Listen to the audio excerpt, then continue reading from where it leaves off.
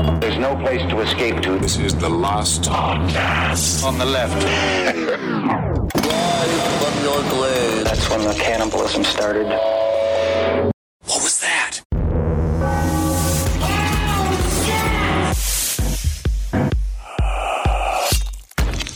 Hey, what's up, everyone? I am Ben Kissel, joined by Henry Zabrowski. Yeah.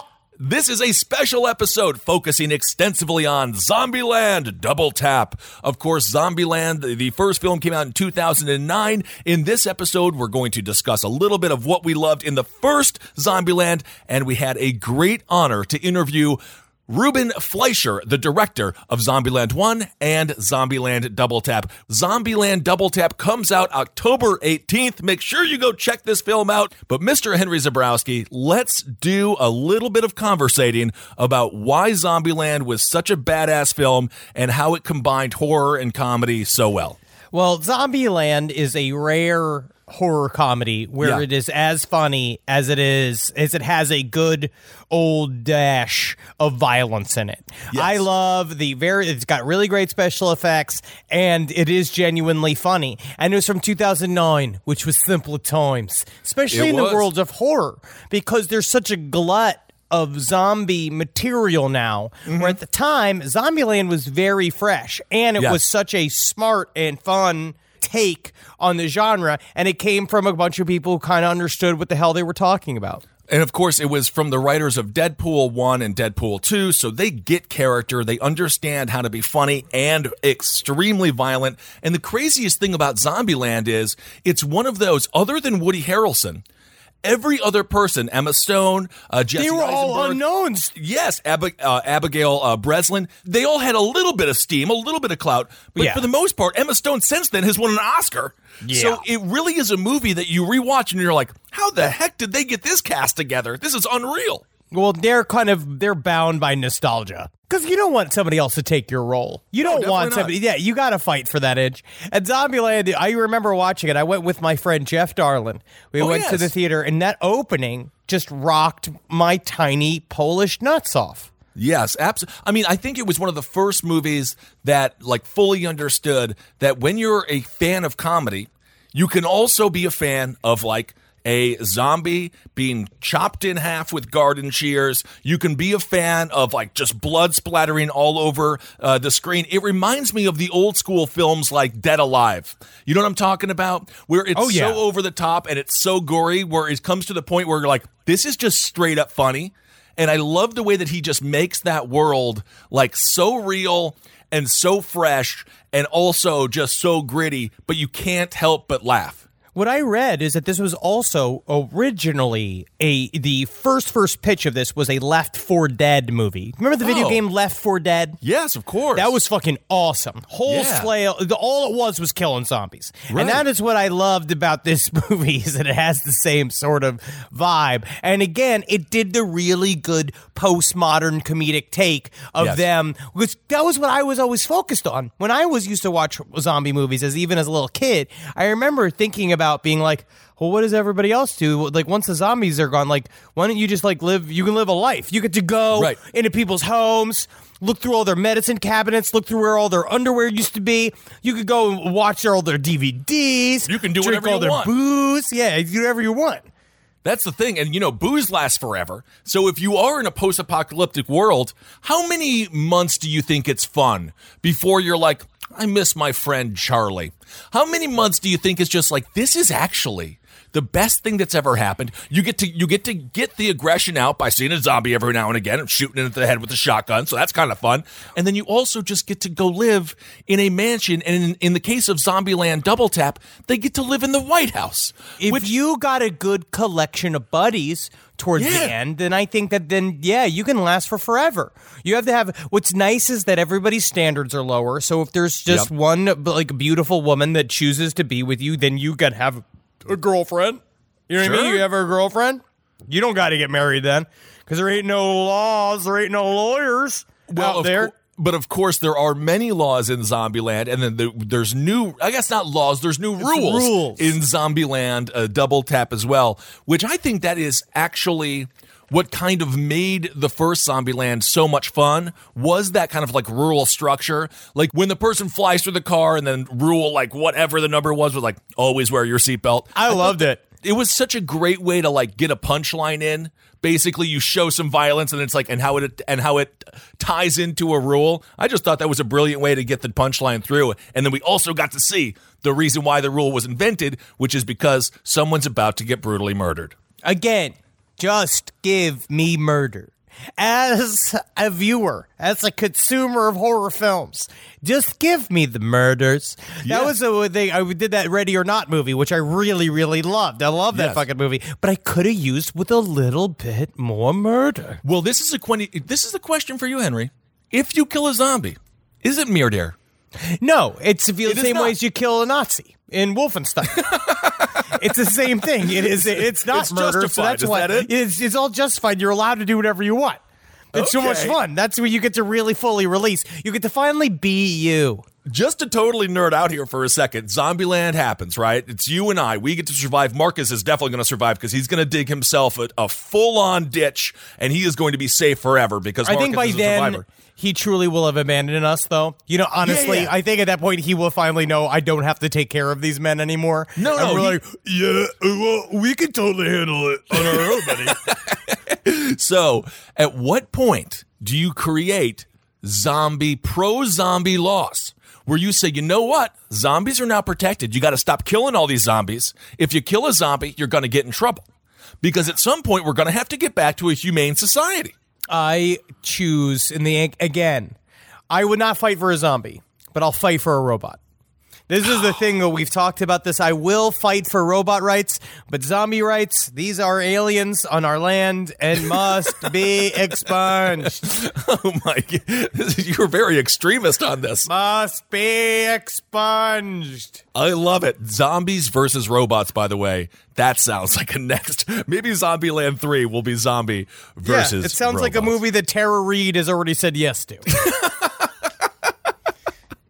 And she is wonderful. All right, everyone. Now it is time for our interview. This, honestly, Ruben Fleischer was unbelievably kind, and we really could not be thankful enough for him to take some time to sit down and chat with us. So enjoy the interview, and don't forget, October 18th, Zombieland, double tap.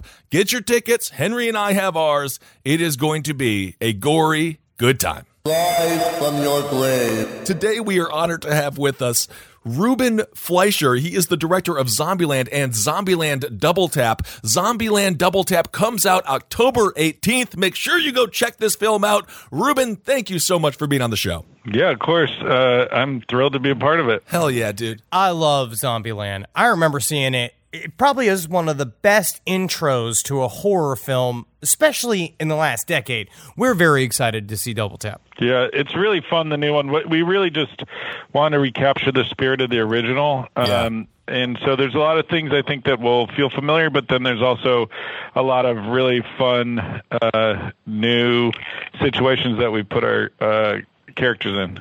Yeah, I mean, obviously, you got a lot of the old cast coming back. Everything that's old is new again, plus some new additions. As a podcast, we do a lot of horror and comedy. We sort of combine true crime with humor. And I think Zombieland, the first one that I saw, just did such a great job of combining humor with, a zombie getting its head cut off by garden shears. How do you weigh the humor versus the gore when making something like Zombieland and Zombieland Double Tap? Well, for me, I came up more as of a comedy fan, so I've always kind of leaned more in that direction. Right. But you can't have a zombie movie without some horror. So we always tried to make it as fun and entertaining, and I think that goes back to the tradition of zombie movies, which always have kind of a camp factor. And some of the fun of a zombie movies are the creative ways that you can kill them, which is why in the new Z2, we've maintained the zombie kills of the week, but we've elevated them to zombie kills of the year, and we have some really fun, creative ways to take out zombies in this new movie. So excited to see it. As a horror fan, I watch every new horror movie that comes down the pipe.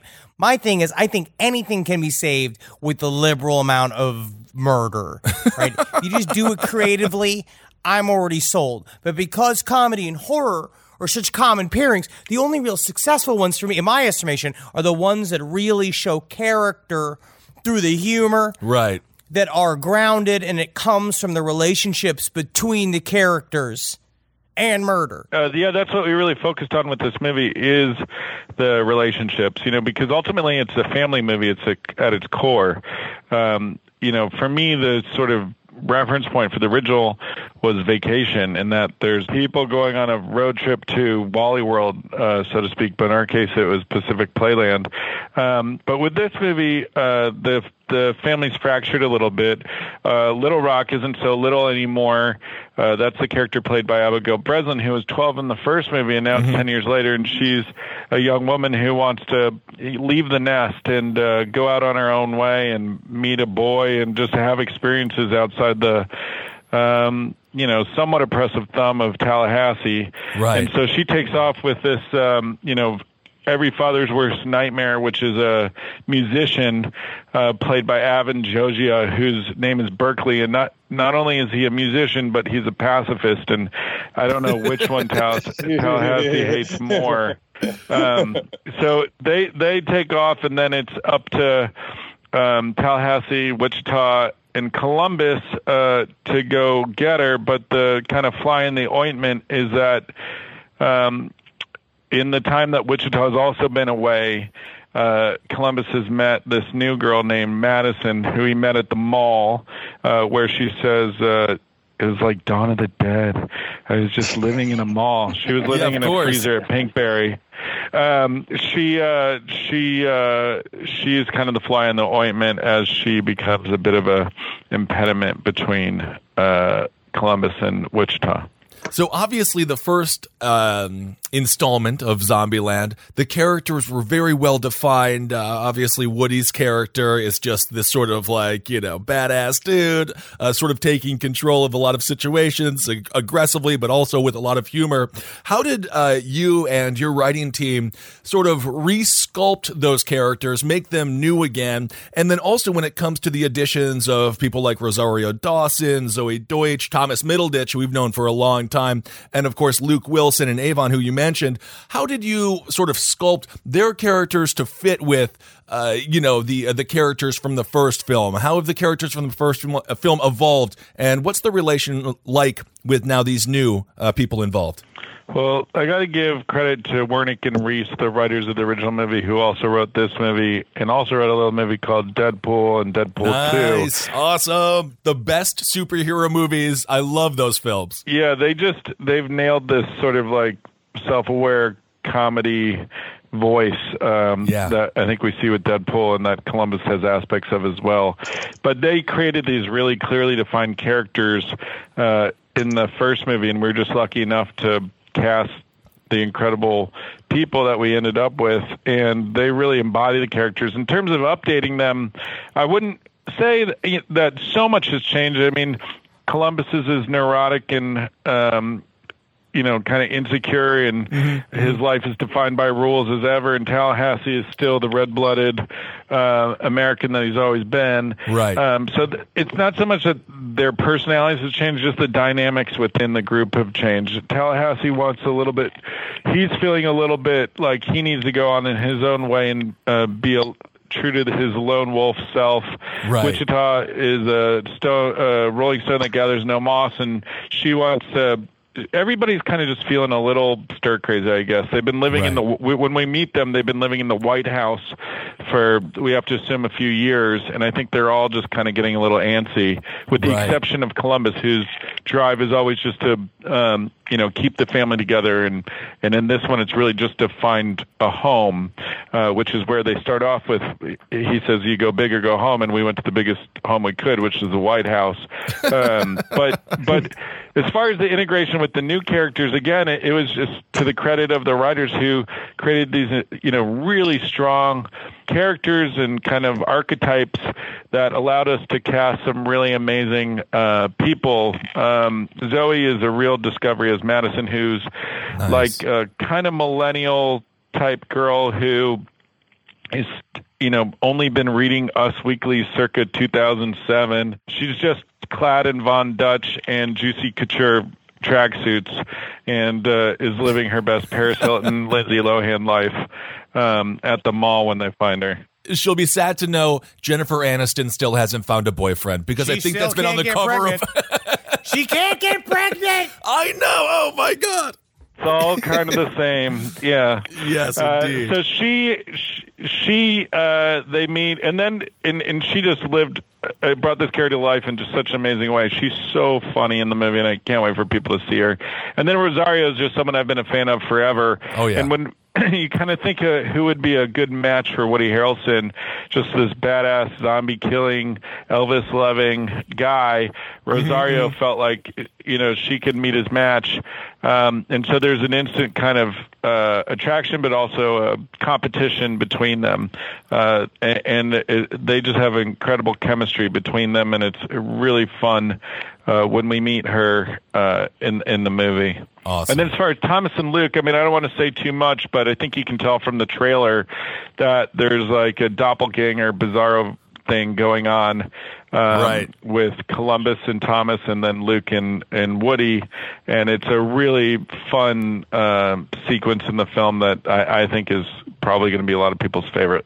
Yeah, those guys are brilliant. How was it getting the crew back together after 10 years? The actual actors, is it the same vibe? Yeah. Do you feel like you have to catch people up? Do they now they have like highfalutin ideas about their characters? How does 10 years change things? Yeah, was it like the Blues Brothers where you're like, we're getting the band back together? Yeah, there was an aspect of that, but if you think about 10 years ago, when we made the movie, Emma was 20, and no one knew who she was. Oh yeah, we'd try and sneak her into bars, and they'd be like, "No, she can't come in," and we'd be like, "But she's this actor in the thing," and then be like, "It doesn't matter." Like, you could walk down any street, no one knew who she was. Right. And since then, she's won an Oscar. So it was a little awkward the first day when she insisted that nobody look her in the eye, and we couldn't talk to her directly, and that we had to talk through her assistant.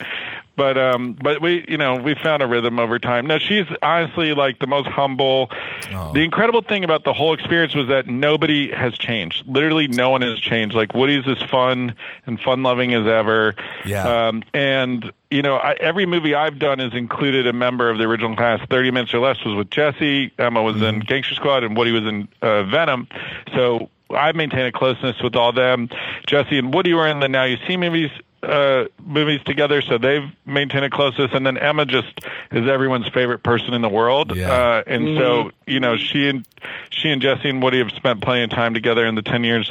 So honestly, we've all remained good friends, and so there was a natural, I think that was the impetus in large part to kind of make the sequel, was just to go have fun, making something that we were all excited about. But I will say that Woody has said that among all the movies and things he's done in his career, the thing he kind of gets asked the most about is Zombieland 2.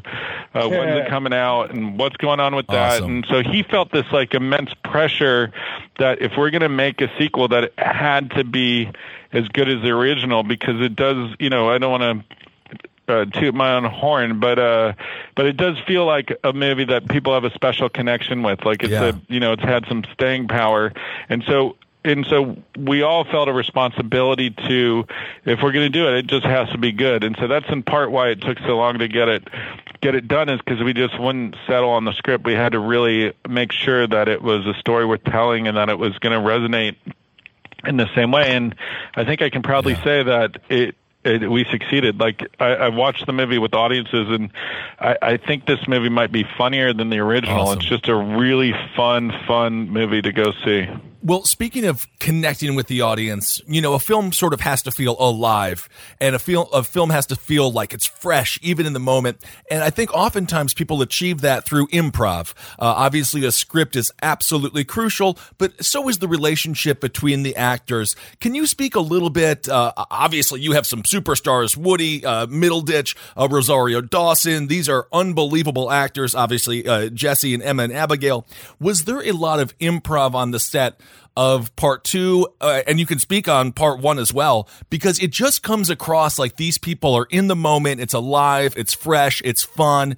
Can you speak to the improv of the movie? Sure, yeah. I mean, that's something I love doing, having come up shooting tons of comedy and being a huge fan of comedy. Like, I love improv, but improv's best when it's really character-based, and that's what I think distinguishes the improv in this movie. It's really organic to the characters, and Jesse's one of the funniest people you could possibly meet just generally, but his improv skills, he's so fast and so funny. In the first movie, there's tons of great improv. I mean, one of the lines that I love that I remember is, "You almost knocked over your alcohol with your knife," was something that Jesse came up with on the spot. And there's honestly so many improvised lines from the first film, and basically the entire Bill Murray sequence was improvised because we cast him only 4 days before he got there, and he basically, he looked at the script, but I don't think much of what he said was in it. So he really he brought so much to the table, improvising. Like that line, do you have any regrets, Garfield? Maybe, like, that's a one and only Bill Murray classic that I don't think you can script. How did you know when you were going to get him for the first Zombieland? Is it like the same thing that I've heard where you didn't know that he was going to show up until he showed up on the day? Well, it was a really kind of crazy story. The original script for Zombieland had Patrick Swayze as the celebrity whose house they go to. Tallahassee's talking about, like, Roadhouse and, all the amazing Patrick Swayze movies he loved. And in the script, there was this sequence where they go to his house. They're kind of looking around. They're exploring separately. Columbus goes into some room. There's a pottery wheel. He sits down at the pottery wheel, and these two hands come around behind him and hold him at his waist. And he looks over his shoulder, and it's like Patrick Swayze recreating the scene from Ghost with him. But Patrick Swayze is a zombie, like a full-blown zombie. He's not talking. He's trying to eat Columbus. So then he starts chasing him all throughout the Swayze manor. And I forget all the twists and turns, but it ended up with him about to attack Columbus and kill him, the Swayze zombie. And then from the other end of the room, you hear Tallahassee saying, Swayze, stop right there. And Swayze zombie turns. He charges Tallahassee, leaps at him. Tallahassee catches him by the waist, hoists him above his head, recreating the lift from Dirty Dancing. And then Tallahassee threw him into a wall and, effectively kills him and says, "Nobody puts baby in the corner." Oh, my God. That's incredible, dude. Yeah, it was like this amazing sequence that, like, when Woody signed up for the movie, like, it was one of his favorite parts, and everybody just like. But then through the process of making the movie was when Patrick Swayze sadly got sick with cancer, and so he was never attached officially, but like it just wasn't even a possibility. And so from that point on, we like.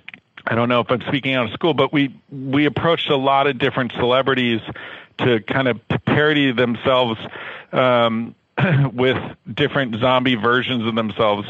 Right. And we sent scripts to, Sylvester Stallone, where there was like Rocky and Rambo references, and it was all kind of tied to Tallahassee's, if he were to go to Beverly Hills and try and go to some celebrity's manor, who would it be? So right. Stallone, and we kind of went down the list to the point where we got to like Joe Pesci draft and then Mark Hamill draft, and like everybody was passing. Like we just couldn't get anyone to commit to it, to the point where we ended up having to say, okay, well, despite the fact this was everyone's favorite sequence in the movie, we're going to just have to go with like an old Jewish, couple. Like the joke was they go into the house and they see Bubby and Peepaw and all these photos around, and they're the sweetest old couple, and then these old zombies attack them. And like, we got to the point where we had found the house, this rich Beverly Hills house. We had cast these two older stunt people to play Bubby and Peepaw. We had been rehearsing with them what the fight would be like. It's like 2 weeks before shooting, and Woody just was like, "Nah,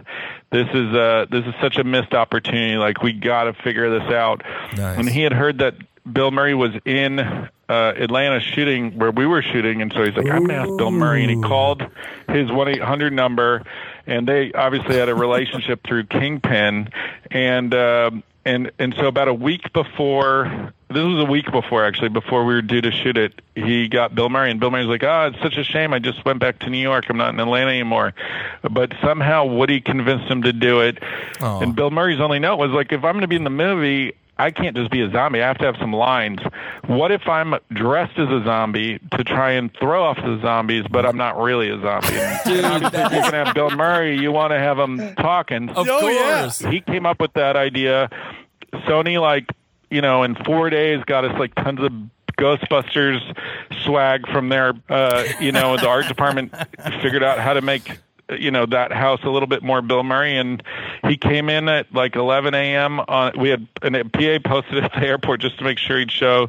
He came in at 11 a.m. and then shot for that afternoon. I think he and Woody went out real late that night.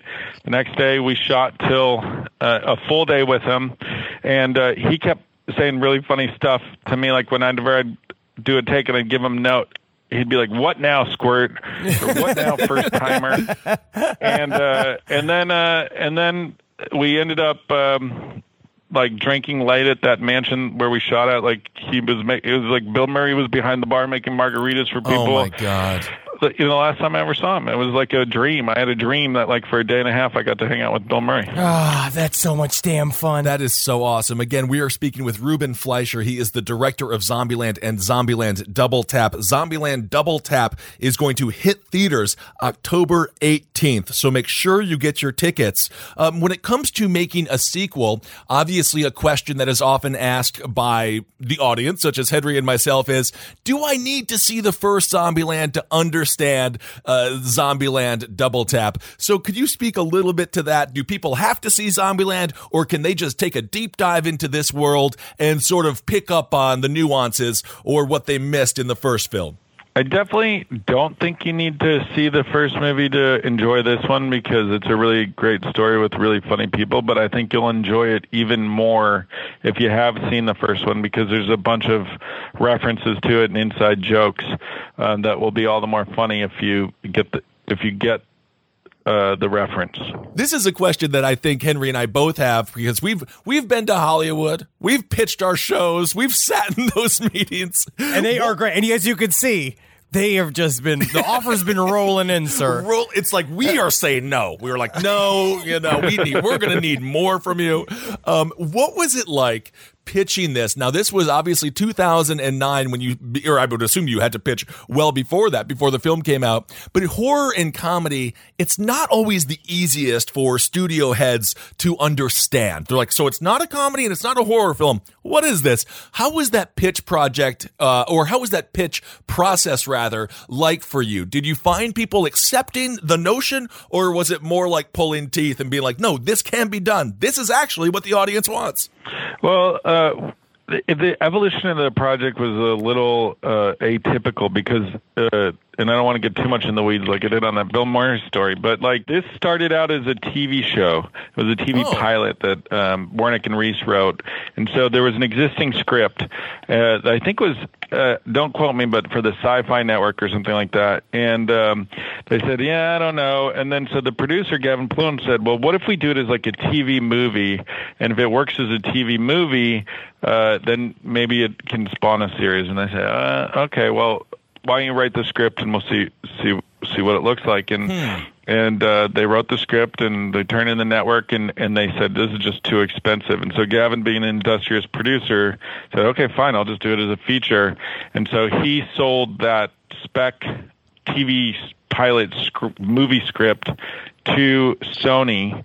And so they bought it based on the strength of the writing, which I think we can all agree these guys are just so funny and so original. I think it was hard deny. The challenge for me coming into it was that it was written as a movie that was sort of meant to launch a series, so it didn't have as much of a beginning, middle, and end as a traditional film would want to. So my contribution to it was kind of coming up with the idea of Pacific Playland as this destination that they're driving to and making it, basically stealing from Vacation and making it into more of a traditional road trip movie. So what was the catalyst then to change it from that TV series into a film? Because obviously that's a heck of a transition to have to make. Did they just at some point did they just call you and be like, "Yo, it's a movie now," get on making it a film? I wasn't involved prior to that, but okay. I think that it was really just that the network wasn't gonna make the show in any version, and that the producer and the writers were committed to figuring out a way to get it made, and so they just took it to the movie studio, and those guys saw the potential in it.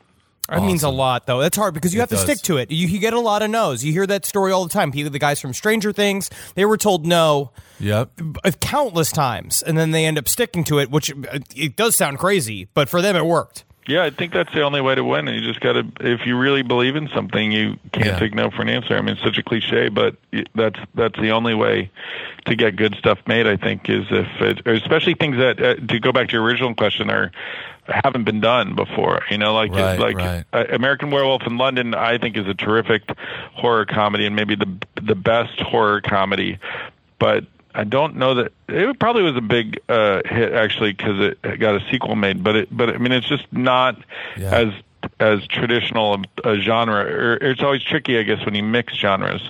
I don't know that if we'd started with the original script now that we could have got it made. It's just a different landscape. I think the only reason the sequel is getting made is because the first one exists. But if we were to start from scratch with that Zombieland script, I think it would be a really hard argument in this marketplace. There's a certain democracy to the audience showing up, and then you're like, "See, we won. See, we got them. We put butts in seats." But so when now the zombie genre has become it's like chock full. Right? There is so much zombie stuff. When you guys started in 2009, when Zombieland first came out, I want to say it was probably also around the time that Walking Dead at least the comic book was out hardcore. Oh, yeah. Yep. I know that. So, but now there's zombies everywhere. Do you ended up taking more of that into consideration? Because there are now serious versions of Zombieland between the hyper serious like The Road or Stakeland, or these various places that are essentially hardcore, dark versions of Zombieland. Did you end up having to take any of that into consideration? Do you go and watch all of this other side pieces to the genre to see if it can inform the comedy?